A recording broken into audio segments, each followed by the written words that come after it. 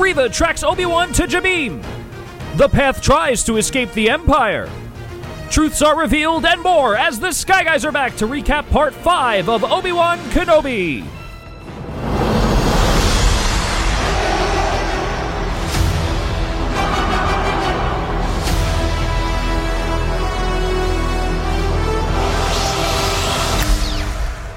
All right, welcome back to the Sky Guys podcast, doing Part 5 Obi-Wan Kenobi. A very hyped episode on the internet. A lot of fun stuff here, a lot of flashbacks, a lot of Hayden Christensen after we hadn't seen much of him in the first 4 weeks of the show. I'm one of your hosts, Mike Phillips. Joining me today, as always, the man whose voice you hear in the narration every single week, Pete Considori is here. Pete, how are you? Doing great. One more episode after this. Time flies when you're having fun, and when they release 3 episodes within a 4-day span. But yeah, no, everything's going great. I'm excited to talk Star Wars with you guys, of course. We're still missing Nick. Of course, he's on his honeymoon, so we still wish them the best on that vacation. But we got some work to do here talking about Star Wars. Yeah, Nick and his new wife are in Aruba for the week, so joining us in his place, he is going to be the Roken of this podcast. The great John Stanko is here. John, how are you? I am great, Mike. Thank you guys for having me. I think last time I was here, we ranked all the Star Wars movies, and it was a very entertaining conversation, if I recall. So very excited to be here with the Star Wars experts and to have a good conversation. Yeah, I mean, a lot of conversation here. And John, we have not heard from you during the podcasting season here. And you want to let us know what you're thinking of Kenobi so far over the first 5 parts. What am I thinking of Kenobi, Mike? The show is entertaining at parts. But I have to be honest, I don't think it's a well-made show, if that makes sense. I think there are a lot of faults within the show. I think there are some highlights, but my biggest thing with the show is it doesn't know what it wants to be. When it's a certain type of show, it's darn good and very entertaining. But when it's another type of show, it's downright almost unwatchable. And sometimes they have a really hard time picking what they want to be. So it's been a middling viewing experience thus far, but I will say Part 5, definitely one of the better episodes of the 5 that have been released thus far. Okay, better or worse than Boba Fett? That seems to be the barometer right now. Ooh, that I will say I am more entertained by this show. So I would say it's slightly above Boba Fett, but that doesn't necessarily mean it's good, if that makes sense. Yes, I mean, Pete, like cold pizza is still pizza and it's still good, but like it's not like you've had superstar pizza and you know the difference in the pizza rankings. Exactly. Stealing a Barstool reference from your employer. All right, and Pete, if people want to check out what we're doing here on the podcast and check out the Sky Guys feed, you don't want to wait on the Just End the Suffering feed for a couple of days to the episode come out. You can subscribe. Just search for us on Apple Podcasts, Google Play, TuneIn, Stitcher, Spotify, Amazon, all the usual suspects. Just search for the Sky Guys there. You can get the episodes the day after you record. That's incredible access. Super easy, too. I mean, we're saying it time and time again. I feel like a broken record. I've said it about 10,000 times. Subscribe to the feed. It's just do it. It's going to make it a lot easier for you to get content super quick when it comes to Star Wars. You obviously will get that content, the Just End the Suffering feed, but it's going to come a little later. If you want to wait, that's up to you. I wouldn't. I want my information now. Content. Boom, boom, boom. Quick. That's how media works. That's how our industry works. You want it quick, you want it fast, and this is the way to do it. Get the Sky Guys feed. Yeah, and Stanko, did you know that we have a Instagram feed for the Sky Guys podcast? Hand up, Mike. I did not know that. Yeah. Once I get my phone off the charger, I will follow you on Instagram. I did not know that. Yeah, I'll help you out. And the audience who has not followed yet is the Sky Guys podcast on Instagram. Well, you'll hear some of our commentary on there. You'll get some fun memes, and Nick usually runs the Instagram, so it's been a bit quiet, but when he comes back from the honeymoon, he's going to be full steam ahead on that again, so that'll be definitely some fun. He hasn't posted anything from Aruba to make you guys jealous? He did post today from Aruba. He had a time, so. Fair enough. Yeah, he did do that. And also, I don't know if you're aware of this. Actually, Pete knows about this. Like, these shows are going to be on YouTube, so you can see all our fancy graphics in there. You can see some of them on the stream, some after the fact in post. So, again, Mike Phillips on YouTube. You want to check out the video version of this conversation, John?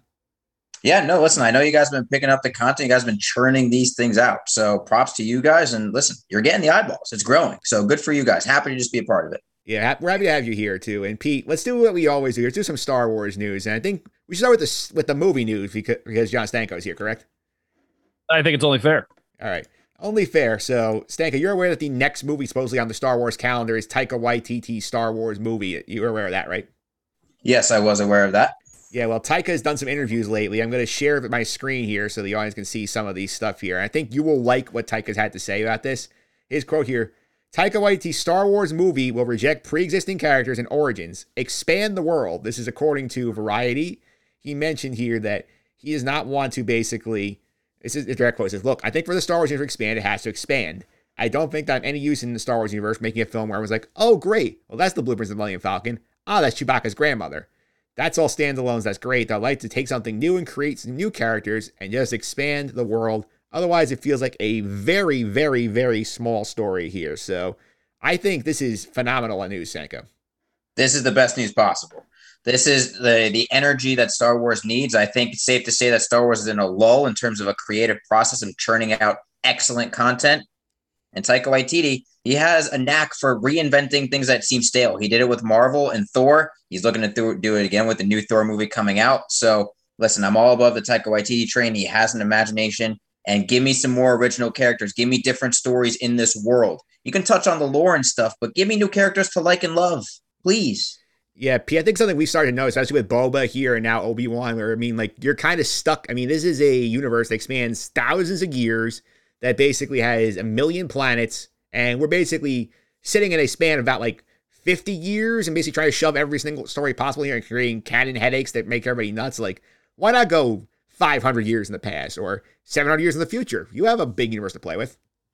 Yeah, I mean, I think with shows like Ahsoka and stuff like that, it would be nice to see what happens after shows like Rebels or Clone Wars. I mean, we see that with the episodes in the movies. But like you said, 500 years in the past, something that is already there. You don't have to work terribly hard to figure out these characters or even create something brand new. You have the canon there. You can make something that hasn't been seen before.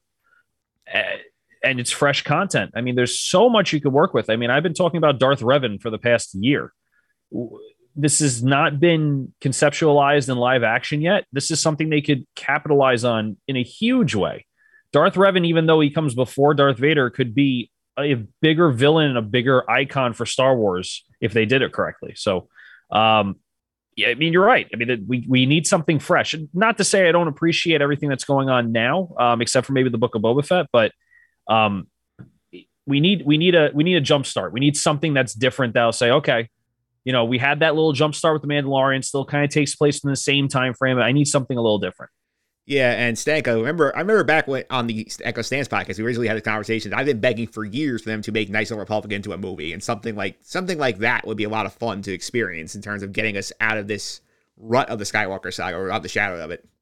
Yeah, I think the thing is you need to get out of the shadow of Skywalker, like you said, and I think that involves taking a break. From what I read about Taika's comments, he's still writing the Star Wars movie. It's not coming for a long time, and I think that's a good thing. I think they need to take a break and kind of reset, kind of like what Harry Potter is going to have to do after their failed trilogy coming out recently too. These big franchises, when they're churning out content nonstop, they kind of lose the focus. They lose what they're aiming at and creating something special. So I agree with you. Create something new, not to the Old Republic, or even a brand new story. We know Taika's not afraid to get crazy creative. I think whatever movie he's going to make, it might be the most colorful Star Wars movie we've ever seen. So I think they need to take a break. I don't think we're going to see this movie for maybe 3 years or so. I'd be willing to bet, but I think that's a good thing for Star Wars fans. Take a deep breath. Yeah, Pete, the other point he brought up here, it was fair. Taika basically said, like, I'm still writing. I'm not even there yet. And this movie's not coming in 2023. You're not going to see Star Wars in a movie theater for at least 5 years, which I think the franchise probably needs because the last couple of movies have sort of been very divisive or bad. It's oversaturation of the market, in my opinion, right? I mean, we're getting a ton, and I mean a ton. And again, not to say Mandalorian is bad. Ahsoka, I'm sure, is gonna deliver, hopefully. Obi-Wan, we've had kind of a mixed bag, right? Some people love it, some people hate it. But we understand Star Wars is making Disney money, but we need a break. We need just something to say, okay, as much as I want to see, you know, and I'm not talking about season 2 and 3 of shows. I'm talking about brand new shows just coming out of the woodwork. We just need a break and say, okay, we take a 5 or 6 year break. We have the shows that are out there. We're working on something. And then maybe 6 years from now, we're not sitting here going, oh, they broke canon again. Oh, they did this again. Oh, we can't, you know, this wasn't good as this season. And this season wasn't as good as this show. And maybe it'll be good for the franchise in general so that we're not overly critical of them. Yeah, absolutely. Let's go on to our other piece of news here, Pete. The Galactic Star Cruiser Hotel has fallen some hard times. Apparently, Disney is sending out surveys to people who went there because they don't understand why people are not going. Yeah, the price point. I mean, honestly, bad acting experience-wise, it's Disney cast members. I'm not saying that Disney cast members are not good actors or actresses. However, there's only so much they could do, especially in front of a live audience in those situations when there's probably kids screaming and it's not a great atmosphere. It's not like they're in theater when they have focus, right? It has to do with the price point. It is an absurd amount of money for 2 nights for an experience. And I understand it's Disney and I understand it's Star Wars, and there are people out there that will pay for it. But I feel like they've hit the wave of people that are going to pay for it. And now the people that don't want to pay for it, now they're just kind of sitting stagnant, right? Because they're not filling the rooms like they thought they would be. They're going to outprice themselves, just Disney as a whole, just their parks, very quickly. We are in a weird time in our economy, all right? Gas is going up. There's inflation. Everything is becoming more and more expensive, more and more expensive.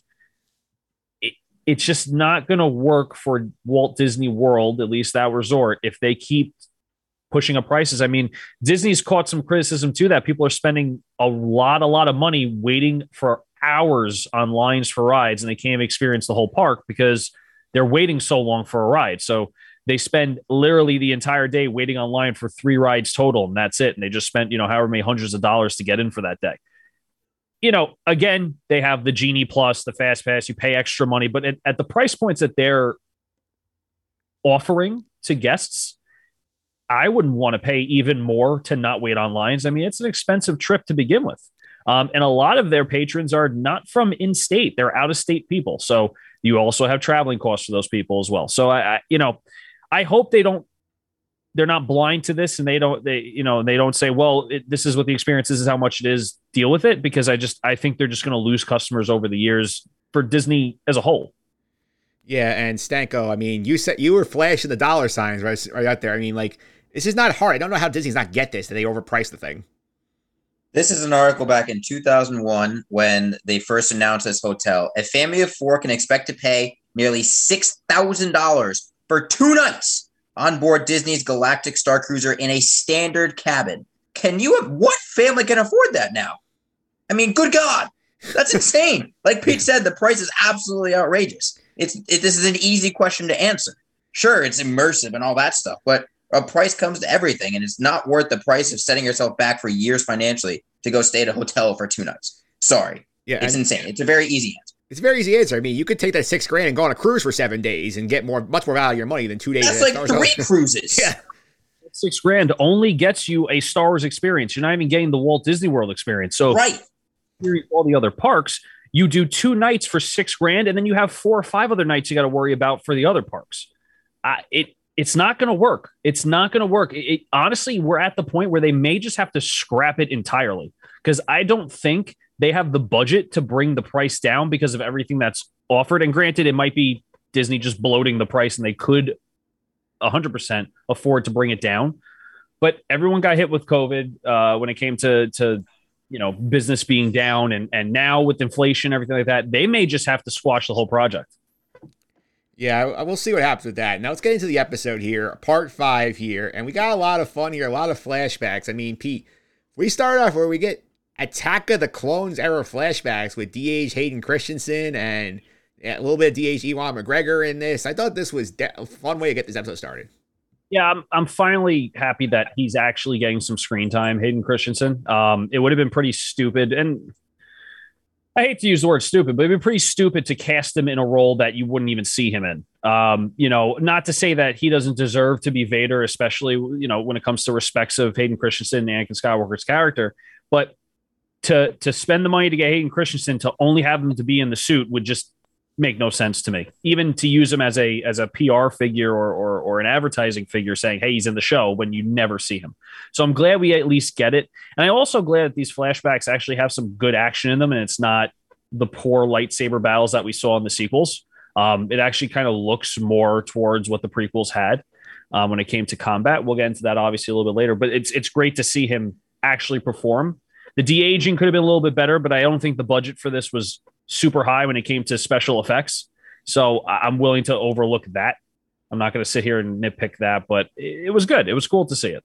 Yeah, Stank, I did like that they sort of threaded these flashbacks throughout the episode, sort of had this one training session be like something they're both thinking about, and we're learning lessons from it, they're applying directly to the present day. I thought this is a good use of flashback.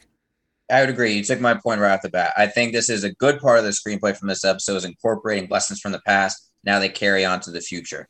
I think there's some things I would have changed in the episode regarding this, the lessons learned from this duel, especially near the end of part 5. But overall, good start to the episode. I agree. And like Pete said, finally seeing Hayden actually get to act and get to see his face. And they have good chemistry on screen, Ewan McGregor and Hayden Christensen. There's no denying it. They had that in the prequels as one of the better aspects of it. So, good start to the show. I was entertained and surprised. Yeah, Pete, I don't know if you caught during that opening sequence there. Do you notice that Anakin was like looking off towards the tower building where Padme lives? I thought it was a nice little Easter egg touch for them.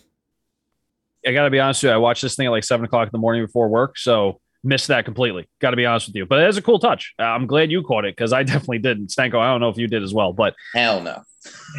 So this is why we have Mike. Mike always gets those like details that you never would have thought of. You're like, oh, that's really cool. I got to go back and watch it. I mean, even Mike, I remember like the first episode, right? You saw R2D2 and neither Nick or I saw him at all. We had to go through like screenshots for like an hour and a half. And then you finally sent us the screen grab. And we're like, oh yeah, he's right there.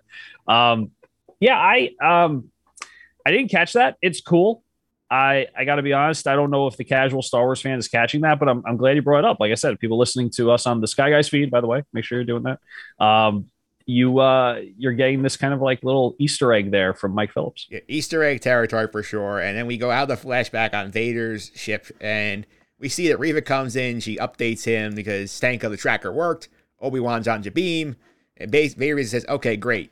We're gonna go after him. You are now the Grand Inquisitor. You're gonna lead the mission here. So." Hooray, Reva got a promotion. I mean, is it that easy to get a promotion in the Star Wars universe? I'd be president by now. Are we serious? Yeah. How do you get a promotion when you don't even know if the tracker worked because you don't know if he's there? Obi-Wan's smart. He could have put the tracker on something else and sent it fishing across the universe. Insane. Now, we get why this happens, right? Yeah, by the end of the episode, we understand why. But it's also a cue being like, is Vader really this stupid to make this happen? Is there something more going on here? I was very confused by this scene. I'm not a big Reva fan. Neither are you guys. So to see her succeed at anything made me upset. But I mean, it was one of those things. It's just setting up for what's going to happen later in the episode. Yeah, Pete, this is a big Reva episode too. I feel like she got a lot of story advancement here. She did. I'm on the same side as Stanko where I don't really like the character that much. I don't know if it's the writing or if it's just the character in general and what the character stands for that just gets me bothered. But I'm glad that by the end of the episode, we understand why it's just so easy that she becomes the Grand Inquisitor. I think if that doesn't happen at the end of the episode, this is probably one of the worst arcs of the show of her just like, boom, you got Grand Inquisitor from Darth Vader after just sneaking a tracker on, which, let's be honest, we don't even know if Darth Vader knows the tracker got on Obi-Wan or if she was just lying. Right. So I'm really happy they backtracked a little bit and made Darth Vader look a lot smarter in what he's supposed to be versus what it could have gone wrong if they didn't. Yep. So anyway, this goes on here. We go back to Jabeam and Stanko. Our friend Haja is back. Were you a big Camille Nanjiani fan from his earlier appearance in the show? I'm going to be honest. I liked his earlier appearance in the show. It was a nice twist. Guess what? In a society as twisted as this under the Empire, you're going to have people being con men. This was a twist on it that I actually liked about this show. Unique take. He brings some comic relief back. Was surprised to see him.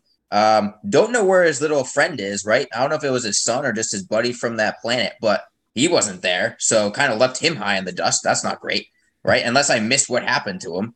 But it was good to see him. And he obviously partners with Leia later in the episode. So some comic relief back in what's a dire situation for these escapees from the Empire in this episode. Yeah, Hodge basically says my cover was blown over there. I had to leave once Reva basically exposed my operation. He's there.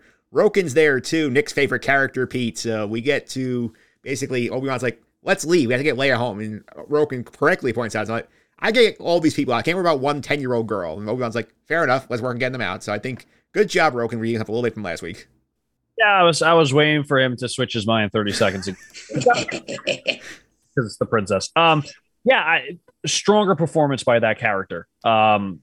I think that this was more of what that character should have been. I think what happened last episode was a product of, hey, we only have 2 episodes after this. We can't sit here for a half an hour and argue about it. I think that was the product of, hey, you can't have my help versus, okay, yeah, if you ask me for your help, my help, I'll give it to you.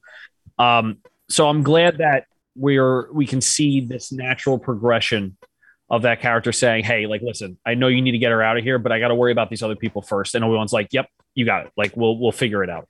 So definitely good on that character this episode. Yeah, I mean, just to reflect, I mean, I will mention this again at the end of the show. Nick sent me his raise for last week after he watched the episode. Roken was his LVP last week because of this. Literally 30 seconds apart, these two lines. Like, that's pretty bad. I mean, I agree with you. The writing in the show and the pacing has been one of my major issues, and this is the prime example, number one. Yeah, it is the prime example, number one. And we'll go ahead. We'll go back to, I think it was fun. We spent a few minutes, like, just end the base, exploring things, and you see Obi-Wan sees more writing on the wall from the path, and Stan can see a bunch of lightsabers, see Jedi arrows, and just sort of a good reminder, like, hey, like, this has been going on for a long time. There are a lot of Jedi who just, like, coming through here, abandoning their stuff to then go hide. Right. Tala, I believe, mentioned last episode how this is the path, right? And this is kind of the last stop for the Jedi before they kind of abandon what they were and go forward into a new life, which includes abandoning their tangible Jedi belongings, their lightsabers and their robes. So a nice touch here, kind of showing that the time of the Jedi is gone and everyone is kind of pushing it to the wayside. And even if you were a Jedi, you're no longer one. So just a good touch here in terms of showing that this is indeed the end of the path for many of the Jedi. Would it be the end for Obi-Wan Kenobi? Would it be the end for Tala? We watched the episode to find out. Yeah, we do. And Pete, while this is going on here, the Lola droid basically managed to somehow sabotage the entire base by cutting a few wires, and the door stops working here. So this is, I feel like, of all the things they could go wrong, but this is a little much. Yeah, I mean, it's fine. Like the scene is fine. For a little tracker thingy that switches the AI to make that little droid a bad guy, to knowing which wire exactly to cut to turn off, like, I much would rather that droid went in and just cut everything and just mess up everything. And it's just like, okay, there was a side effect of that. The door won't open now. What do we do? I think that would have been made a little more sense. But I always go back to the whole, we are watching a show about dudes who run around with laser swords and fly through the universe. And there's certain things that I can't nitpick too hard. So they could have done it a little bit better, but we are watching Star Wars. So it's like, okay, fine. The droid knew what wire to cut. That's why the scene's just like fine for me. Yeah. This was a major gripe for me. I got to be honest. This was, the droid knows exactly what button to push. It knows exactly where to go. We don't get any cut back to like the Empire ship controlling the droid. You could just had a worker at a station, like just seeing from the viewpoint of the droid and knowing where to go and figuring stuff out. No cuts like that. Also, the droid stays there. We see him in the exact same spot later in the episode, doesn't leave the scene of the crime that he committed. Like, this is part that I really didn't like the writing about. This was a shortcut that was made for an easy solution. Really, really did not like this scene.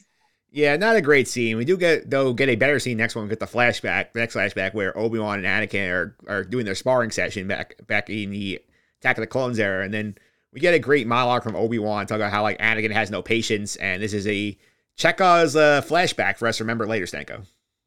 Right, it is, and I think this is a good flashback to the prequels, which I believe patience Anakin used the Force was said in Revenge of the Sith. And then also in Revenge of the Sith, I think Anakin says to Obi-Wan, I choose patience. Like, it's a direct reference to conversations they had in the prequel. So again, a good touch and directly applies to the finale of this episode.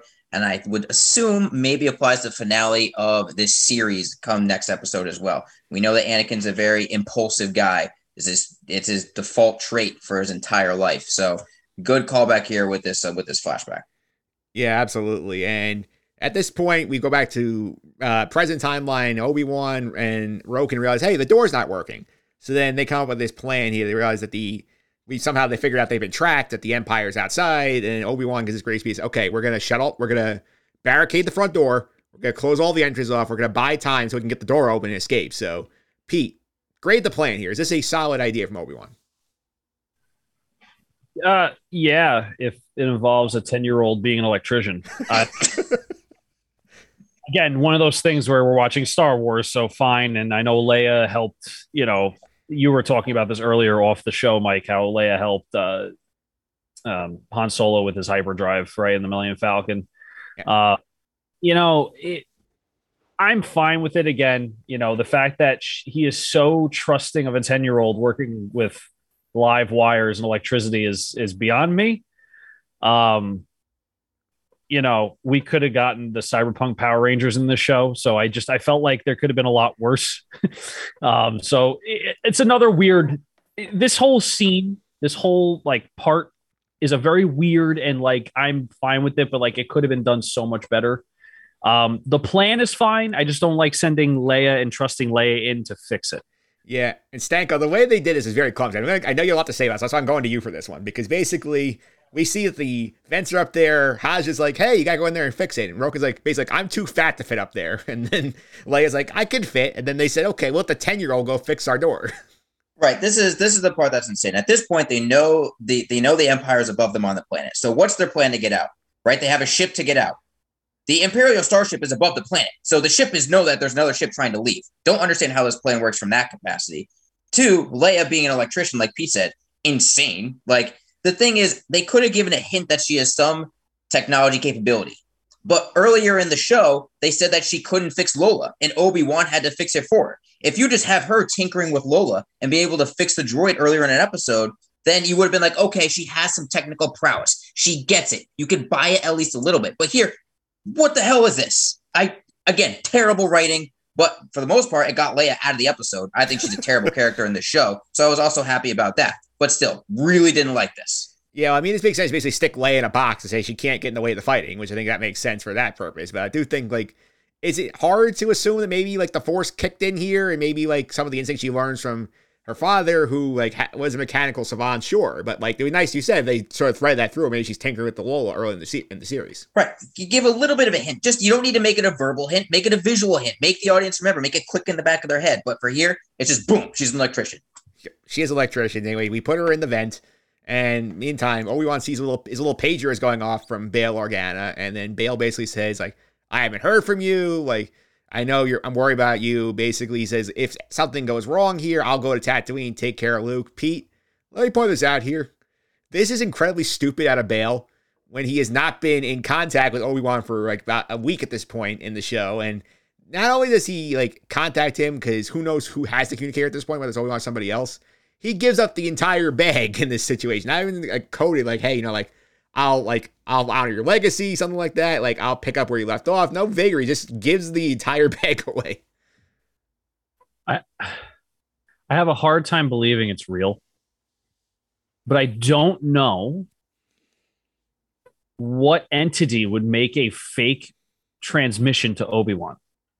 That's the part that like confuses me. Like, in the back of my head I'm saying this can't be real.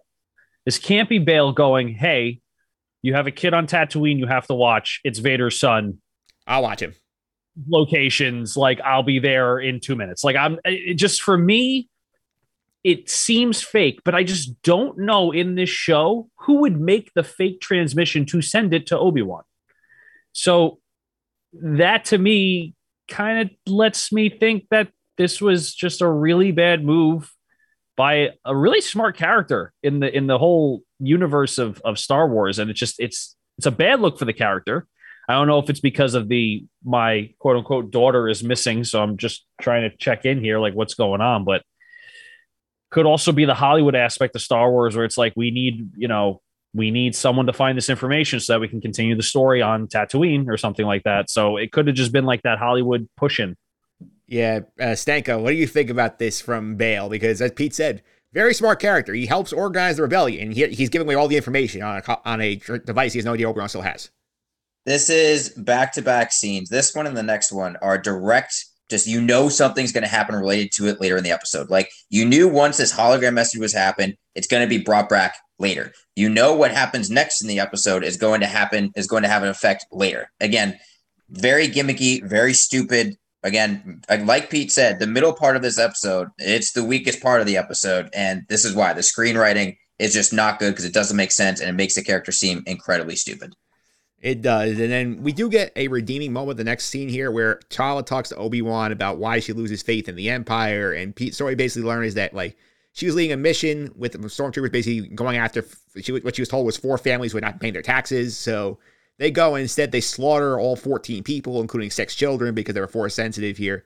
I thought this was a good way for us to sort of get the information about why she flipped on the Empire, is not working for the path. Yeah, except for, Tala booping the stormtroopers in the past episode to like disarm them. I think Tala's a strong character because we see that in between. I feel like between, and I mentioned this probably last episode too, between episode 3 and episode 4, there was no in between when it came to the Empire or the Republic. It was either you're for the Republic, you're the good guy, or you're for the Empire. If you don't like the Empire, you're dead. Like there was no in between of people going, well, I don't know what I like, right? It was always like, well, it's either Empire or die, or we're the Republic. If you're a separatist, we don't think you're doing the right thing. And I think this was a nice character to have so that we can see that in between and we can see the conflict in people that, yes, I do work for the Empire, but I really don't know if this is what we're supposed to be doing. Nick talked about this too in the beginning of the podcast for episodes 1 and 2. Like we're in this awkward stage where the Empire doesn't have like full reign on people, where there's still some sort of Senate and some sort of laws that protect the people. So it's nice to see that kind of transformation of, yeah, I work for the Empire, but it's not great to, I'm sure by the time the season ends, or, obviously when we get to episode 4, it's like either for the Empire or against the Empire. If you're against them, you're done. Yeah, Stank, what do you think about Tala as a character? I like Tala as a character. I agree the gray area is good. I do think that this speech was a little on the nose, which made me think, something's going to happen to her later in the episode. This is far too much of her talking and giving a speech to not mean something later on. So my alarm bells went off. But again, I agree with Pete's point about the gray area. This is not just black and white. There's an in-between. People can change their minds. So I agree. Talia is probably second or third best character, and also second or third best acted character on the show as well, behind Ewan McGregor, because she actually is a good actress. So again, I like the carry of Talia, but you knew what was going to happen later in the episode after this nice, big, emotional speech. Yeah, the speech ends up working, and we see all the stormtroopers land on Jabeam. We see them set up the big gun. Reva's there, and she starts screaming, "Fire! Fire!" And then they're getting through. Obi-Wan says, "You know what? Like, I'm gonna talk to Reva. We're gonna buy some time here for us to get the door open and get everybody off the planet." And then I think this is a very good Obi-Wan detective work here, Pete, because he basically has a conversation where he figures out like, wait a minute, like, how do you know Anakin? It's like the Anakin is Vader. It's like he wouldn't tell anybody. And you're too young to know him. Like, you must have been there. So good job, Detective Obi-Wan, finally putting the pieces together, the puzzle. Yeah, I mean, I really enjoy this conversation between Obi-Wan and Reva. Reva's acting was cringy, that first part, when she yells fire on the door. Yes. So forced. It seemed so forced. And I don't know if it's because she had a couple takes and the director's like, no more. And she's like, I don't know how to give you more. Like, I'm already screaming at the top of my lungs, right? Or if this character is supposed to be portrayed as someone who's just way over the top, just way over the top. And I feel like we've seen this with Reva for the entire series. That's just so over the top. I want Obi-Wan. I need revenge. I want to be the Grand Inquisitor. So it's nice to see that at least the interaction between Reva and Obi-Wan is a really good one, compared to what we had maybe 15 seconds earlier, 20, 30 seconds earlier, when she's trying to batter down the door. Yeah, and saying, I mean, I feel like this is probably some of the best work Morris Ingram has done in the series. This conversation she has with Obi-Wan here, where basically she goes into what happened at Order 66, where like we confirm she is one of the younglings we saw in the premiere, and Anakin does find her, and then he kills some of the younglings, and she had to pretend to be dead to escape. And what do you think about this whole revelation here? That basically they come to the conclusion that Reva just did this whole thing because she is trying to get revenge on Anakin for slaughtering everybody she knows. Right. Well, first things first, outrageous entrance for Reva entering this battlefield just to yell fire. Like, she plopped down, the stormtroopers parted. There was an over the head shot with her cape flowing in the background just for her to yell fire. Insane. But back to this conversation. Love this twist, actually. Genuinely didn't really see it coming. I was like, oh, backstory to Reva that I actually find interesting. I kind of get now a little bit where she's coming from. I like this conversation a lot, but her story was so dark, right? She's like hiding amongst the dead bodies. She felt the bodies go cold. I mentioned at the start of this episode that Obi-Wan Kenobi, this show, is good when it embraces one aspect of it. And guess what? It's good when it embraces the adult and dark aspects. All the best scenes have come when Darth Vader is kicking ass and torturing people. All the best talks have come when they're talking about the tragedy that happened and the killing and the taking over of society, and not the childish Leia playing with electricity and her droid part. This is where the show struggles, because when it focuses on the darkness, of what the Empire is, it's good. But when it focuses on trying to make it a family adventure, it's bad. It emphasized that thought I had to an upteenth degree with this conversation. But it also made me like Reva a smidge bit more because this was a good twist and I liked it. Yeah, P, I did like they kind of had her being a gray area character. So I talked about earlier with Tala buying it a little bit. She really is the gray area character where like her goal is like she wants Anakin taken down. And she said, as she said, she has no love lost for Obi-Wan either. He's like, why weren't you there to help us out? Like he was your Padawan. So like, I love that. Like she's basically like, I don't care. I'll use Obi-Wan to get to Anakin and get what I want. And like, she's completely fine if he dies of collateral damage for her to get her revenge. Yeah, I'm just happy I was partially right in my prediction at the beginning of the show, where I said Reva was going to help Obi-Wan take down Vader, or at least try, but it doesn't seem like she's, like you said, partial to Obi-Wan, helping Obi-Wan in his cause. It's more she has a cause, and if he helps or he's collateral damage, it doesn't matter. It like John, like Stanko was saying, it's very easy to hate this character, but it made it a little bit more better, right? We got a backstory to Reva. We got something that we can understand maybe where all this hatred's coming from. And maybe that's why she worked so well as an Inquisitor, because she's running off of hate, right? That's the whole dark side's MO. I just wish we got a little earlier. Episode 5 is a little late because now we only maybe get 45 minutes of that backstory, not even because it's not all going to be about Reva. At least I'm hoping it's not all about Reva, the last episode of the season. I wish this came in maybe late episode 3 as like the ending of episode 3, that we can get 4, 5, and 6 to like really drive that point home. So is much appreciated that we get that backstory, just a tad late for my liking. Yeah, I agree with that. And Nick also texted me a debate question I wanted to ask to everybody on the panel here. So I'll go to you first with Stanko. In the flashback here, we basically see a little bit of the situation where Anakin is coming up with the clone troopers and he is like basically slashing everybody here. Do you think he actually stabbed Reva in the sequence, or is it just PTSD and she's just like imagining it? I would say it's PTSD because I don't know how she would survive if she was stabbed as a kid. I know they say they literally picked her up off the streets. So maybe it was only a flesh wound, to quote Monty Python on the Holy Grail, but I would have to think that it's literally just PTSD. She hid underneath the cold body. She did everything she could to survive. She was scared, which is totally understandable as a youngling in that situation.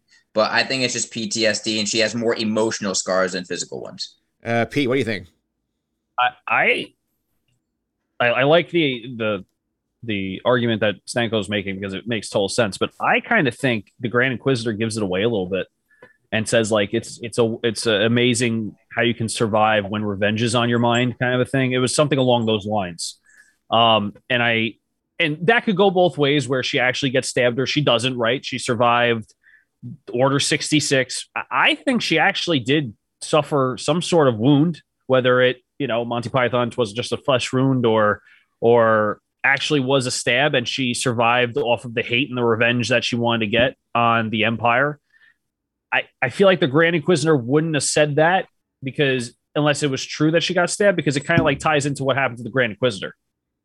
Yeah. Well, I think she just wanted revenge for what Anakin did to her friends. I think that's what the Grand Inquisitor was referring to. And if she was stabbed physically by Anakin, which would be a fine thing, why not have her have a scar, like a scar on her face, or have a scene where she's pulling on her robe and you see a scar on her arm or something to show that there was not only emotional, but also physical damage as well. Again, something that easily could have been in, not a verbal communication to the audience, but like just a visual one so they could see that she was actually harmed by Order 66. Yeah, and speaking of the Order 66, something I didn't mention earlier, I forgot to. Obviously, we had the disclaimer at the top of the episode saying that you might see some disturbing images here. Like, they went way down the dark alley of killing the younglings compared to what episode 3. Episode 3, they just cut away, showing the light in the lightsaber. You actually see Hayden Christensen literally using the lightsaber and just mowing these kids down. So, like, that's pretty damn dark for this show. And it was a good part of the episode. It was good because it was dark. Yeah. I wish I had the Emperor Palpatine going good on the soundboard. I would have played that right there.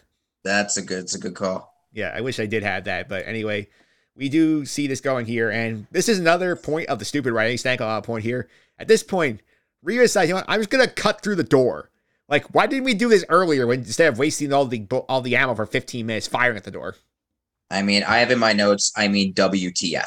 Yeah. That's what I have here. I was like, are you serious? Like, we really just had the dramatic effect of you yelling fire in terrible acting voice, like Pete said, and then you just cut through the entire door. Really, again, after a good conversation where you actually got to like Reva a little bit, you're back to rolling your eyes with this shortcut by the screenwriters. Yeah, Pete, I mean, this is something Qui-Gon did in episode 1. We're trying to cut through the door of the droid ship. So, I mean, this is not something that's unprecedented. No, it's not something new, but I have to say the MO of the Empire has always been, I'm the powerful one, but you're going to go do my dirty work. That's just kind of how it's always been. We see it in episode 3 with Darth Vader where he stops the fire. He's like, stormtroopers, go get Obi-Wan. Episode 3 of this series, not episode 3, the movies. And I feel like they were just probably playing on that, where Reva probably definitely could have just went up and did it herself and cut through the door, no problem. But I think because she's Grand Inquisitor, I'm going to tell the stormtroopers to get me in, and if they don't, I'm gonna blame them for the failure of this mission, not me. I'm taking it that way. Again, it's a WTF moment. It's like, if you could have done that from the get-go, just do it. Like, what do we stand around here wasting our time in this fanfare of like popping some stormtrooper cannon shells into the door? It makes for good TV or movies, granted, but I'm inclined to think and hope to think they're just going by the whole, this is the Empire, we get the stormtroopers to do our dirty work, and when they fail, we do it ourselves. All right, I hope you're right there. I mean, they do get it, though, Stan. Getting very fun. The fight in the base is a lot of fun, where you see all the citizens and the stormtroopers trying to fight back against each other. We see the loader droid basically gets destroyed. He's trying to hold off the stormtroopers.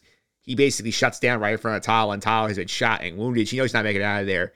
She basically says, you know what, like, get everybody inside. I'm going to hold them off. And she uses a thermal detonator, blows up the hallway, and kills all the stormtroopers, takes herself out with it. So, heroic end for this character, Stanko. Yeah, this is the foreshadowing I said when Tala gave that big speech as to why she became what she became. You got her to feel for the character. You felt an emotional connection. And then, bam, here are the stakes. The characters that you like die. So was not surprised to see her pass away in this way. She sacrificed herself. You also have a droid that you could be sympathetic for because a droid saves a human. Star Wars movies love to do that. So, again, I thought this action was fine. I didn't think it was that great. I really think the Stormtroopers' aim has dissipated from the prequel trilogy because, man, they were missing a lot of easy targets. But it is what it is. It's Star Wars. The bad guys aren't going to hit every shot. So I thought this action was fine. I thought the death of Talia was good, and it served its purpose for the story and kind of raising the stakes that the good guys can die in a story like this. Yeah, at this point, I mean, we see them regroup a little bit because they get behind a barricaded door, and Vader shows up, and he basically tells Reva, stand down, I got this. So at this point, Vader has arrived, Pete. Yeah, and again, we see that impatience of Anakin Skywalker come through as Darth Vader. I have to be honest, I kind of saw that coming. I don't think if Vader had the opportunity to bring Obi-Wan, he was going to let Reva do it. So, cool scene, kind of par for the course, if you will. Like, I kind of knew that was going to happen, but it was done fairly well. I mean, as well as it could be, of a couple of lines. Yeah, it reminded me Vader walking through the blown up hallways of this planet where the rebels are trying to run away. Reminded me of Vader walking through Hoth and Empire Strikes Back after they take the base. His cape flowing in the wind, going down the tunnels. It reminded me of just a completely different environment, obviously, but that same kind of aesthetic and feel. Yes, there's another episode 5 connection because I don't know if you've noticed, they've been doing little homages to every Star Wars movie by an episode number as they go. Yes, and I think this one was a direct homage to that a bit. Yeah. It was here. And then we get to see the situation going on inside, and they still don't have the door open yet because the electrician is still working hard on there trying to figure out what's going on here. And Obi-Wan basically says, you know what, like, Haja, take my stuff. So he gives him the gun, the lightsaber, and the communicator. Remember that for later. And he basically says, you know what, watch her. I'm going to go buy us some time. I'm going to go surrender and talk to Reva. So what do you think about this plan, Pete? At first I was like, we're doing this right now. Like the whole point was you to actually like fight against this, and you're just gonna hope that everything works out being captured. But after hearing the conversation, seeing what happens, I liked it very much. I liked the plan, but it was only after I saw what the end game was versus when he first said it. Yeah. And basically the end game, Stanko, is he basically goes out, he talks to Reva and says like, hey, like, you know, like, let's work together and kill Vader. She's like, you would do that? And like, basically she says like, I don't have to. I know you will. She's like, why? Like, how would he let me do that? It's like, because he's going to be focused on me. And he's going to lose all the perspective of what's going on around him if he's worried, if he knows I'm here. So, solid sales pitch, Stanko. I would agree. They got tunnel vision, if you will. Darth Vader has tunnel vision on Obi-Wan Kenobi. One could say that Reva has tunnel vision only on Darth Vader, and that bites her in the butt as well. So a little bit of quick foreshadowing to what the finale is going to be. Again, I actually kind of like this plan. Obi-Wan Kenobi using his words. He was good with the words in the prequel trilogy. He was witty. He got out of a lot of issues with that. And he kind of uses that again here. He plays to what the enemy is giving him, and they're giving him hubris, and he uses that as a weapon himself. Yeah, Pete, he's a negotiator in the Clone Wars. That's his nickname, so it does work out well that they call back to that. And no, I think this is a great callback, and I, like I said, when the plan first is set, I'm like, don't do it. Like we're gonna get one of those things where he's in a torture chamber and he's all set up for the machine, and she's gonna be yelling talk, and he's gonna be like, I'm never gonna talk. It's gonna be a whole Leia scene again, and I was just like, I don't want to see that again. I don't want to do this again. But when I saw he started to negotiate and started talking, I was like, okay, this is good. I appreciate this. Yeah, I also, one thing I did not appreciate was like when Vader lands, like they didn't show us how Obi-Wan managed to escape. And we always see is just him with a blaster, them dying, and then him running back into the main base. I'm like you couldn't have shown us that. Like you gave us all this other action that was not great, and you couldn't have given us that moment of him like outwitting 2 stormtroopers and just killing them. I think this is a comedic moment missed because we can always have this. We have the comedic moments where the stormtroopers will talk and be stupid. And then you could have had Obi-Wan walking down the hall, the stormtroopers going, "We got you, Obi-Wan, you're doomed," and trying to be witty and then have them die. It was a missed opportunity at a possible comedic moment or something like that. Could have been memeable or something like that. A missed 30-second scene for sure. Yeah, we missed that, but we do get this, Mr. Stanko. This is where we get the end of the electrician Leia arc here, where she manages to, I think Lola tries to basically like attack her. She grabs Lola, figures out Lola is bugged, pulls a little plug off, and then all of a sudden, boop, fixed the door, managed to connect the right wire here. I did not realize, Stanko, they were getting the episode here of Leia being Bob the Builder. Right. It's absolutely insane. Naturally Lola's light is red now because she's being controlled. So Leia knows that something's wrong, and she could find the tracker, which was so obviously hidden on one of the wings of Lola. Again, this is just really bad writing. It got Leia back into the story. It saved the day because they were able to escape the base in the ship. But again, this whole entire sequence with Leia being Bob the Builder, like you said, or the electrician it's really bad. It's the worst part of the episode by far. It is a very bad part. And we see them running here. Haja drops the communicator on his way out. And I do think this is a very badass Vader moment here, Pete, when we see that he comes in right as the ship is leaving, and we see Rey try this and not and fail. He pulls the ship to the ground, literally with the Force. It does not work because there was a second ship and they got away on it, but it was a pretty cool moment to see him use the Force that much. I'm just so happy that this show so far is utilizing the prime time of Vader, right? Like this is when Vader is at his strongest. Same thing with Rogue One, but we only get about 30 seconds in Rogue One of Vader. But every time we've seen Vader in the suit, he has been either, blocked by Hollywood of the late 70s, early 80s of just like there's not a lot of moves he's going to do. Like we haven't seen Vader in his suit full potential. And just with ease, with absolute ease, he just grabs that ship, brings it down, just rips the entire side of the ship off. Was fantastic. Was amazing to see. I'm happy they showed it. I wish the CGI was a tad better, but I also know it's a show, not a movie, and the budget probably wasn't there. But that being said, such an epic scene just for him to get bamboozled. Yeah, it was a great scene, Stag. I would see the full potential of like tunnel vision Vader just focus on that ship and not even thinking like, oh, is Obi-Wan actually on this ship that's running away? This was the oh shit moment for me in the episode. It might be the oh shit moment for me in the show, if I'm being honest with you. I was like, oh, damn, this is cool. This is the Vader we like and love. This is the Vader that's an absolute badass. Like Pete said, this is Vader in his prime. You'd intentionally walk him if you're a baseball player. The Rebels don't have that option. They got to deal with it. They're lucky they were on the other ship. Smart planning on their part there. Awesome scene. Awesome. So let me put this way in the baseball terms. Is Vader Juan Soto where he just has a bunch of like shitty underlings around him and he can't do anything with it? I mean, that might be a very fair point. He might be better than Juan Soto, to be honest with you. He might be prime Barry Bonds on steroids. Yeah. Yeah, and anyway, we get this follow-up scene. I think it's a lot of fun where he's watching the ship fly away. Reva tries to sneak up behind him and just take him out. And Vader's aware of this. And then he spends a solid, I think, 2-3 minutes just not even attempting to use the lightsaber, just fighting her off with just the Force. Basically pushing her off, throwing her around. He tries to get the spinning lightsaber. He stops it spinning, rips it in half. And it was so much fun seeing him again, just toying with her. Oh, he's playing with his food. This is awesome. This is Vader just being maniacal and just enjoying torturing his opponents. This is wonderful. This is the dark stuff that I love. When the show embraces it, that it's great at. It showed us the badass that Vader is. It showed us that Reva again has the same problems as Vader: over anxious, over eager, over aggressive, if you will. And Vader is just absolutely toying with it. It's beautiful to watch. Mwah. Yeah, Pete, this was so much fun watching Vader in his element. Yeah, no, this just added to the scene of him pulling down the ship. It was once they flew away, I was like, that's all we're getting of Vader in this episode. And then once Reva started sneaking up, I was like, oh, shit's about to go down. Like this is not going to end well for her at all. Like I don't think anyone watching this scene was like, oh, Reva's got this. I don't think anyone in their right mind was saying that. We knew that Vader was going to completely own her, and he does. Yeah, he does. And she gets stabbed, and then we see Vader basically says, "Oh, like you were part of my plan. I was gonna use you to find Obi-Wan." And then, lo and behold, Stanko, the Grand Inquisitor is back. He is not dead. No, the Grand Inquisitor is back. He's not dead. He got to say a really cool line, like Pete said earlier. Revenge, it feeds the will to live. Something of that variety. Paraphrasing it, very cool.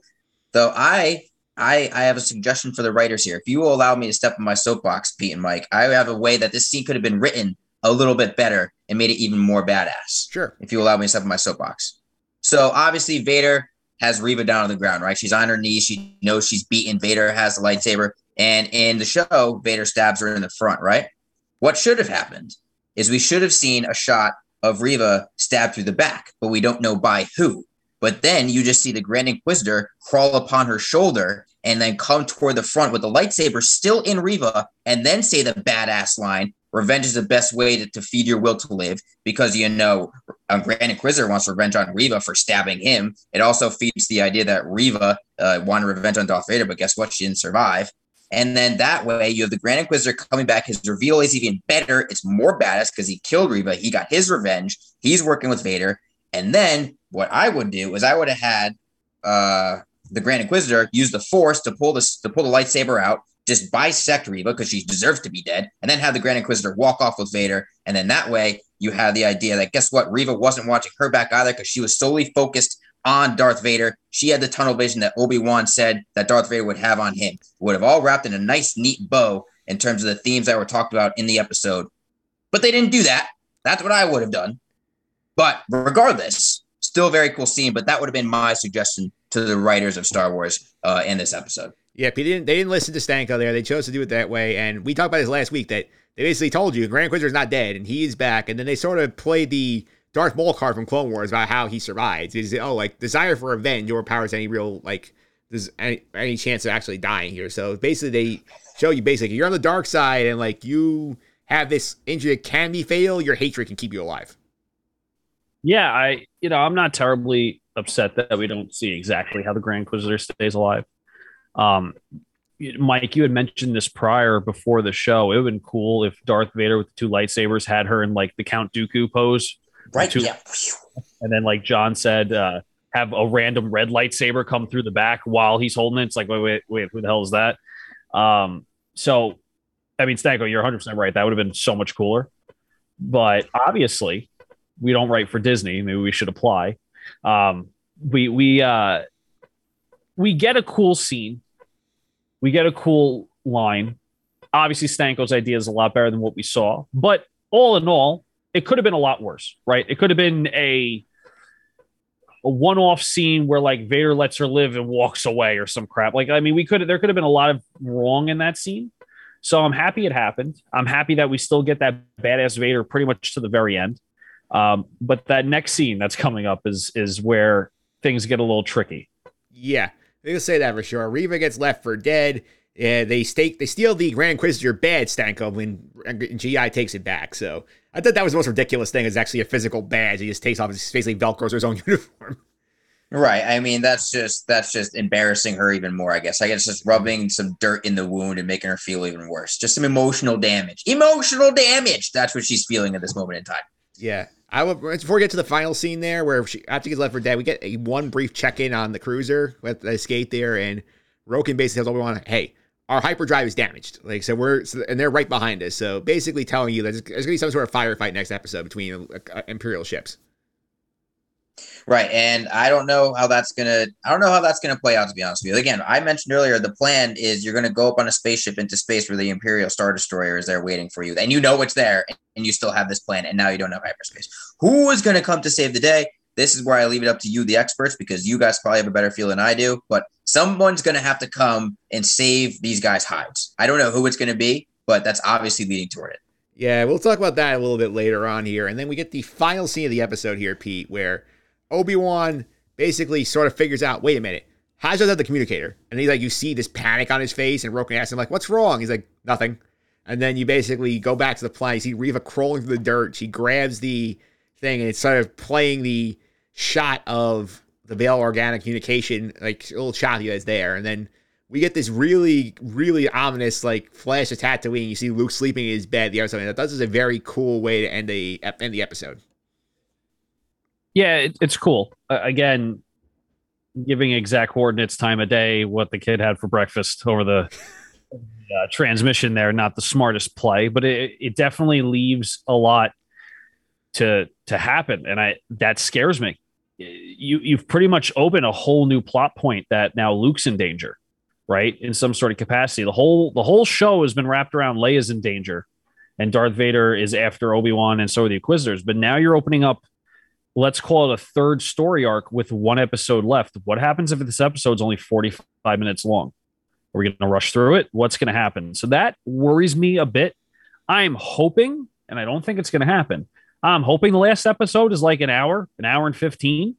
Really, like, send this thing home. Like, do it, give it the proper finale.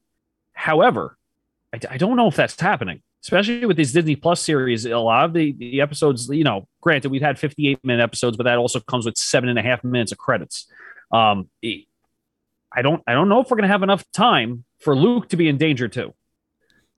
Yeah, I mean, Stanko, the last two episodes, I mean, we got 32 minutes pre-credits last week, 35 minutes pre-credits this week. I mean, there are rumors online, Nick texted, I heard might be 60, 70 minutes, but like, that might be, 54 before credits, and then you have 62 on the official Disney Plus runtime, and then that's not giving you a lot of time to play with here, adding this whole new story element. No, Pete stole my point exactly. It's a great point. How are they going to wrap this up? You're adding in this element of danger that wasn't really there before, and you have one episode left. I don't know how you're going to clean this all up in a nice, neat bow. You've tangled too many threads. How are you going to pull it all taut? I'm really worried about this come the final episode. It's an extra hurdle that the writers have to get over. And guess what? The writing hasn't been that good in this episode anyway. I'm scared that they're going to really mess with the pacing, that suddenly a character that we know is going to be on Tatooine. We're not going to know how they got there. We're not going to know how long it took them. And it's going to be like, well, how the hell did this happen? I'm really worried that there's going to be something like that. Yeah, and the other thing that worries me about this 2P is that this is potentially very canon breaking in the fact that nobody, apart from Obi-Wan and Bail, is supposed to know that Luke is on Tatooine and that he's Vader's son. So, I mean, if we are having this information now, Reva has it. And if she somehow escapes the finale alive and she knows about this, that's a problem to me. So, Reva has to die. That is the only thing that can happen next episode. If Reva stays alive. Now, granted, I don't know if you can correct me if I'm wrong. If the transmission said Vader has a son on Tatooine, he says Skywalker son, I think he said. Sure. So he says Skywalker. So obviously that makes some inferences. If Reva stays alive after this episode, we're gonna need a season 2 of Obi-Wan to not break canon, so we can kill off Reva. There has to be something that kills Reva before we get to anything in episode 4, even close to people finding out that there's another Skywalker around. Now, granted, Luke Skywalker does walk around Tatooine and say his name's Luke Skywalker. No, that's correct. So it's not like people don't know who he is, but Reva's the only one, including Obi-Wan, and I think that's it, that knows Vader's Skywalker. So Reva needs to die in this next episode. If she does not die, Disney is going to blow up a lot of the franchise by letting her live, or someone finding out that Vader has Kids. any sort of kids out there. So hopefully they kill the character off, because the character is not in anything other than this show. And I hope they have it to be an actual death and not like, well, it could be the Maul death. It could be this death. It could be Mace Windu. He's not really dead. We didn't see him die and all that stuff. Boba Fett. We need to have a definitive death of Reva to save canon. 100%. Yeah, that does terrify me. And I think we'll put that pin in that for a minute, because I got to start going through some of the stuff we do at the end of the episode here. Stanko, are you aware of the character draft we do on the podcast every year?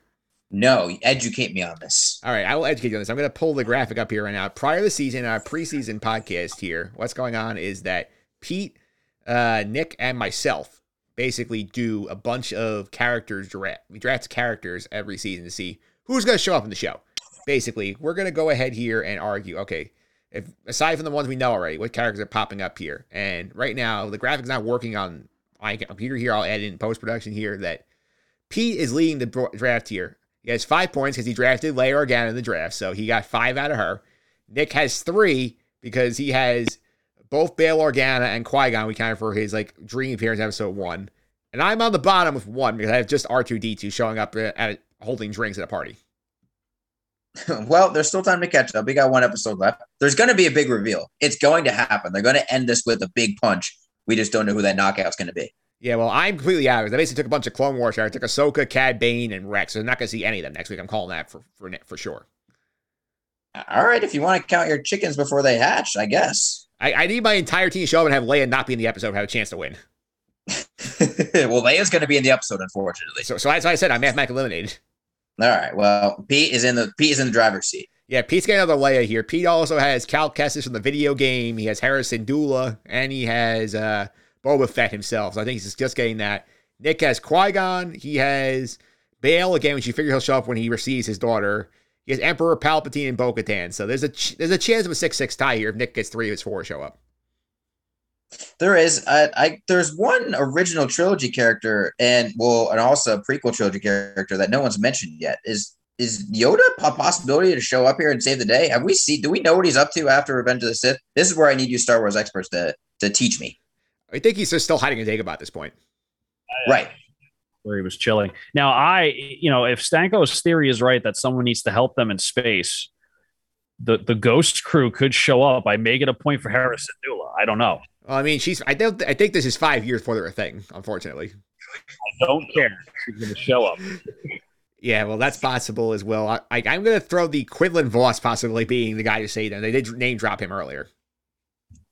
Yeah, that one is surprising that he hasn't shown up yet because, again, the name drop.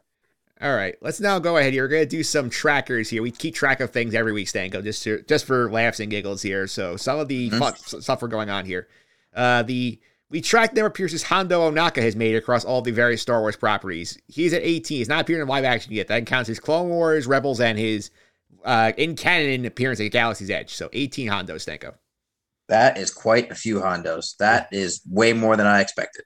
Yeah, he's a big character, especially in the end of towards the Clone Wars back half of Rebels. That is very true. That is very true. All right, and next up here on the trackers here, we're going with the animated characters. Pete, still just the corpse of Terra Sanoob in the vault last week. No other animated cameos yet. Yeah, I don't see us getting a lot. I mean, we're at the last episode, so I don't think it's going to happen. But animated cameos probably aren't going to happen. It's not going to happen. Live action cameos. We're up to 10. We've gotten 5 out of Leia, 2 out of Bail, and then 1 each from Qui-Gon and the droid. So 10 Stanko from the movies, which makes more sense for this kind of show. That makes more sense for this kind of show. I think you're going to get that up to 11 or 12. Somebody's going to show up in this finale. Again, I don't know who, don't know how they're going to write it in, but they got, like Pete said, they got to kill Reva. Otherwise, Star Wars fans are going to absolutely revolt. So who's going to get the pleasure of killing her in the end? Yeah, we'll see about that one. I put my money on Obi-Wan there. But next up here, the Inquisitor tracker, where we basically track the number of different Inquisitors show up because Nick pointed out, probably there's like 9 million of these guys. We are still at just 4 over the course of the show. Yeah, 4. Yeah, we're just at 4. And Stank, I made this point a couple of podcasts. I know you would appreciate this. Fortress Inquisitorius in the show is like the X-Mansion in Deadpool. Yeah, just Flash, and then that's it. Yeah, absolutely. And there's only two who are there at any time. It's the same two. There's no other like Inquisitors just hanging out. Right. I mean, it's a tight knit group. It's like the Three Musketeers with a +1, and you know what? They die from time to time. So also we got to think that those other Inquisitors pop up somewhere in this finale too. We haven't really seen them fight, right? We've only seen them verbally fight with each other. Yeah. We haven't seen them draw lightsabers. So that may be something that's also coming in this finale to keep an eye out for. Yeah, Pete was dumping on the fifth brother last week, basically standing around letting them escape, which I think was a fair point. I mean, the Imperial security is the worst thing in the galaxy, right? Yes. I mean, Pete, this is a 1-star service. If this is a security firm and you hire them, you want your money back.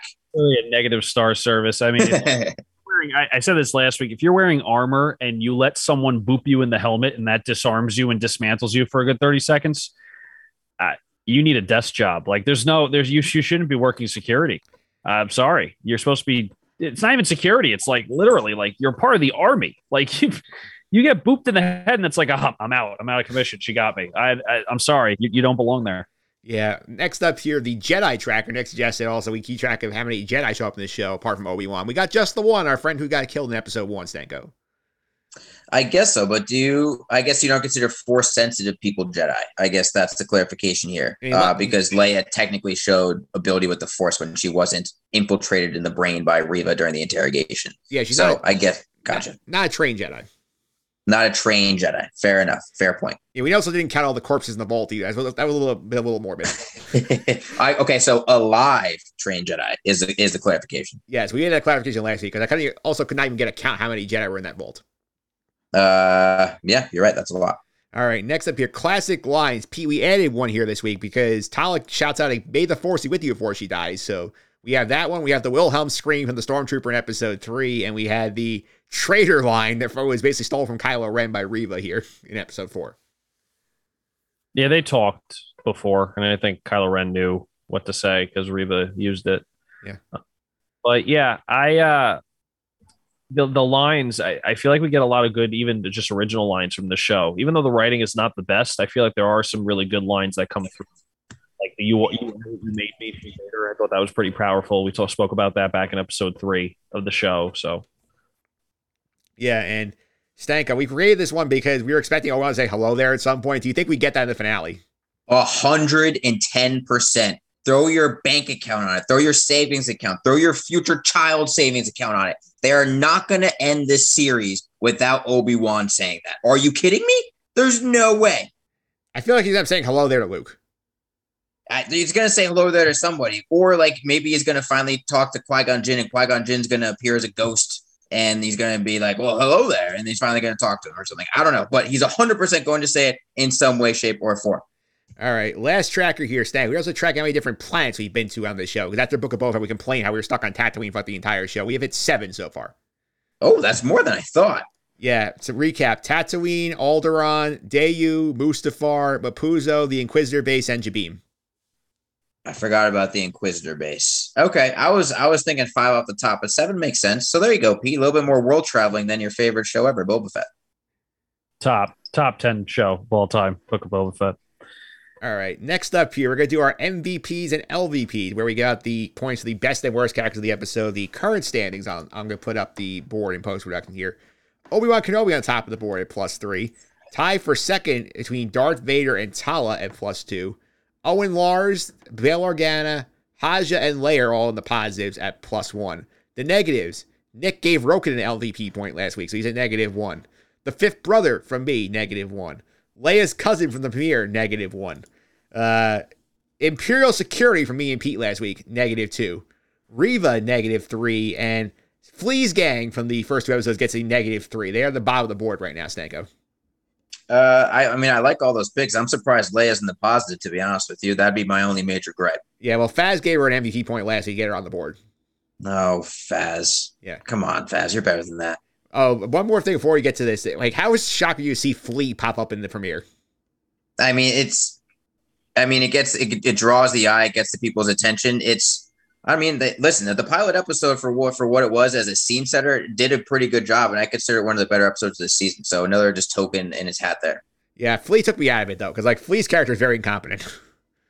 I mean, to be fair, the whole Empire is incredibly incompetent in this show, so it's not too far off base. Absolutely. So let's go to the MVPs here for the week. I'll mention Nick shout out, set this stuff in already. He's giving Obi-Wan an MVP point this week. So Stanko, as our guest, you can go first here. Who's your MVP of the episode? Despite his incredibly stupid decision at the start of the episode, the MVP is Darth Vader. He pulled down that ship like an absolute badass. He toyed with his food with Reva. He brought the Grand Inquisitor back to you in fantastic style. It's got to be Darth Vader. Every single scene he's been in, like Pete said, where he's in the armor, has been a highlight of this show, and it continues here with part 5. All right, Pete, who's your MVP for the week? Yeah, it's going to Darth Vader again. It's incredible performance. There's no other character, in my opinion, in the show that is cooler right now than Darth Vader. Yeah. I'm going to give an MVP in memoriam to Tala because she does a heroic thing where she sacrifices herself to give all these people more time to escape. She shows remorse for her actions in the past, and she made a positive life change. I'm giving Tala an MVP point just to acknowledge the fact she's a very good character in this show. She is a positive one. Again, she's one of the best. So, and she's going off on a high note. She dies, she wins MVP, Mike. Thank you for giving her that honor. Yeah, 2 of her 3 points came from me. And a couple of weeks ago, I gave her the first MVP point after episode 3, and Pete was not happy about it at that point. Yeah, well. We'll go now the other way. The fun here. The LVP. Nick has given his to Disney because he claims they let the show be spoiled and they have made some very poor choices overall. So Nick is giving an LVP point to Disney as an entity. So, Pete, who's your LVP of the week?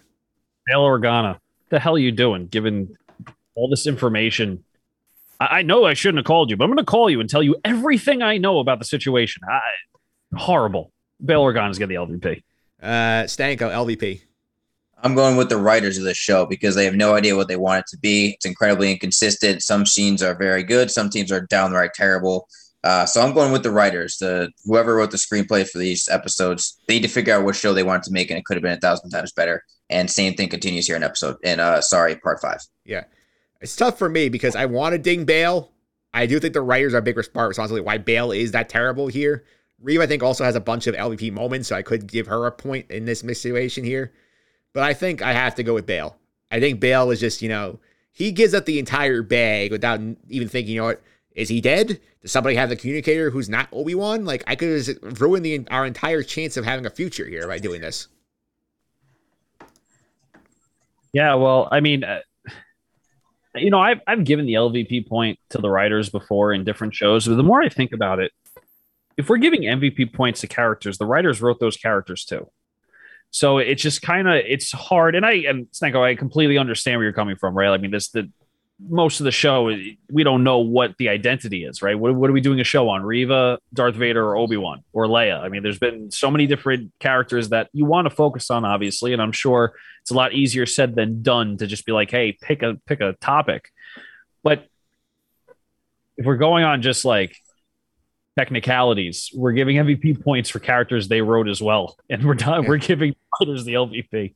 It makes sense, but that was just a fun little thought that popped into my head. Yeah, well, I think the writers are the characters that have gotten the MVPs are characters that we knew already, right? They're Darth Vader, they're Obi-Wan Kenobi. There's not a lot of effort. There's not as much effort going into writing those characters when the lore is already established with those characters, and we know what they are, and we know that Vader doesn't need to talk to be cool. We know that he doesn't need to talk to communicate. When you're creating new characters and trying to make us invested in them, or giving us characters that are a completely different age than when we know them, you got to make us invested. And I think they've done a poor job of doing that. Yeah, the only 2 new characters on the positive side on the MVP board are Tala and Haja. Fair point. No, it's definitely a fair point. I wasn't thinking of it that way, so makes sense. Yeah, and I started the trend of giving the writers MVP points during Clone Wars Season 3. I hate the Mortis arc, and I just dinged the writers basically copying Avatar The Last Airbender with that arc. I do remember that. That was pretty bad. Yeah, it was pretty bad. Last up here, we're going to go to our episode grades here. So, Stanko, give me a grade on this episode from 1 to 10. I originally wrote down a 6, which for me is probably second best episode of the series thus far. I think talking with you guys, I'm in a little bit of positive light. Thank you for bringing some optimism into my life. So I'm going to raise it to a 6.5. 6.5. Perfectly enjoyable, slightly above average. You're going to remember the highlights more than you're going to remember the lowlights. So I'm going to go with the 6.5. Pete, what's your grade? So I have to give it an 8, and the reason why it's going so high is because I think the lowest I gave Boba Fett was like a 5 or a 4, and I feel like this is a lot better than Boba Fett in my opinion. So if we were looking at a higher standard of Star Wars shows, if we're like comparing it to like Mandalorian stuff, it would probably be down there in like the 6-7 range. But recency bias is going off of what Book of Boba Fett was. I thoroughly enjoyed this episode. Where there are gripes, yes. Where there are parts that could have been improved, absolutely. But I didn't come out of this episode going, I didn't like that. I thoroughly enjoyed it. Vader was a badass, getting an 8 for me. I'm going to go with a 9 here, because I enjoyed this episode a lot. I did think, yes, there are things that are bad. The Leia mechanic storyline is bad. So there's some bad Reva stuff here, but the good is like peak, like Star Wars in the Disney era here, between the flashbacks, between Vader being a badass, between Obi-Wan showing off his skills, Tala sacrificing herself to save the cause. I mean, there's a lot more good here than bad, in my opinion, this episode. I'm a little bit surprised it's that high, but you know what? I respect it. In terms of this series itself and the 5-episode release, it's definitely, if not the best, one of the best. So I understand how it's that high. Yeah, I was not high on last week's episode. I'm not high on last week's episode at all. I don't think anyone liked last week's episode, from what I've seen online. Everyone said it was the worst thus far. Yeah, I mean, Pete and I both dating Imperial Security for a reason. That's why they're in the LVPs. I was glad you actually said that term, Stanko, because it was something we already covered. Yeah, it was absolutely abysmal. All right, final piece here, the puzzle here. Part 6 predictions. Nick has said, I cannot comment because I'm not more than 90% sure I know exactly what will happen. So he is taking himself off the board this week. So, Pete, what's your prediction for the finale? My prediction is we go back to Tatooine. Vader and all of the Inquisitors, or most of the Inquisitors, battle Obi-Wan, Reva, and whoever from the path. They all try to fight back. And I feel like most of the people from the path die. Reva dies. Obi-Wan completely owns Vader, so that at least, and this is a point that my friend Stephen Nasty, shout out to him, had made, another Iona alum, it would at least help the canon line from Darth Vader in episode 4 saying, when we last met, you were the master, and now I'm the master, kind of thing. I can't remember the phrase, and I apologize. No disrespect to the line, because it's a very famous one. So I think that's what's going to happen. I think Obi-Wan's going to completely own Vader. It's going to be an epic showdown with many more Inquisitors than we're used to. And there's going to be some unlikely heroes that pop up that weren't in the show as well. All right, I'm going to do mine next here. I'm going to say for this one, I think that there's a space battle here. I think somebody comes in to basically save the day. We get the Obi-Wan Vader duel early, and Vader basically, Obi-Wan, it comes basically a draw, and Obi-Wan escapes. And that's how we end up going to, he goes home with Tatooine after dropping Leia off. Reva is there, because Reva is there, and Obi-Wan wants to kill Reva to protect him. That's what I think happens. I agree with both you guys that Reva's going to end up on Tatooine, which is going to be, I'm going to yell at the TV if she just magically appears on Tatooine. So I do agree with you guys on that. Anything else you want to add to it?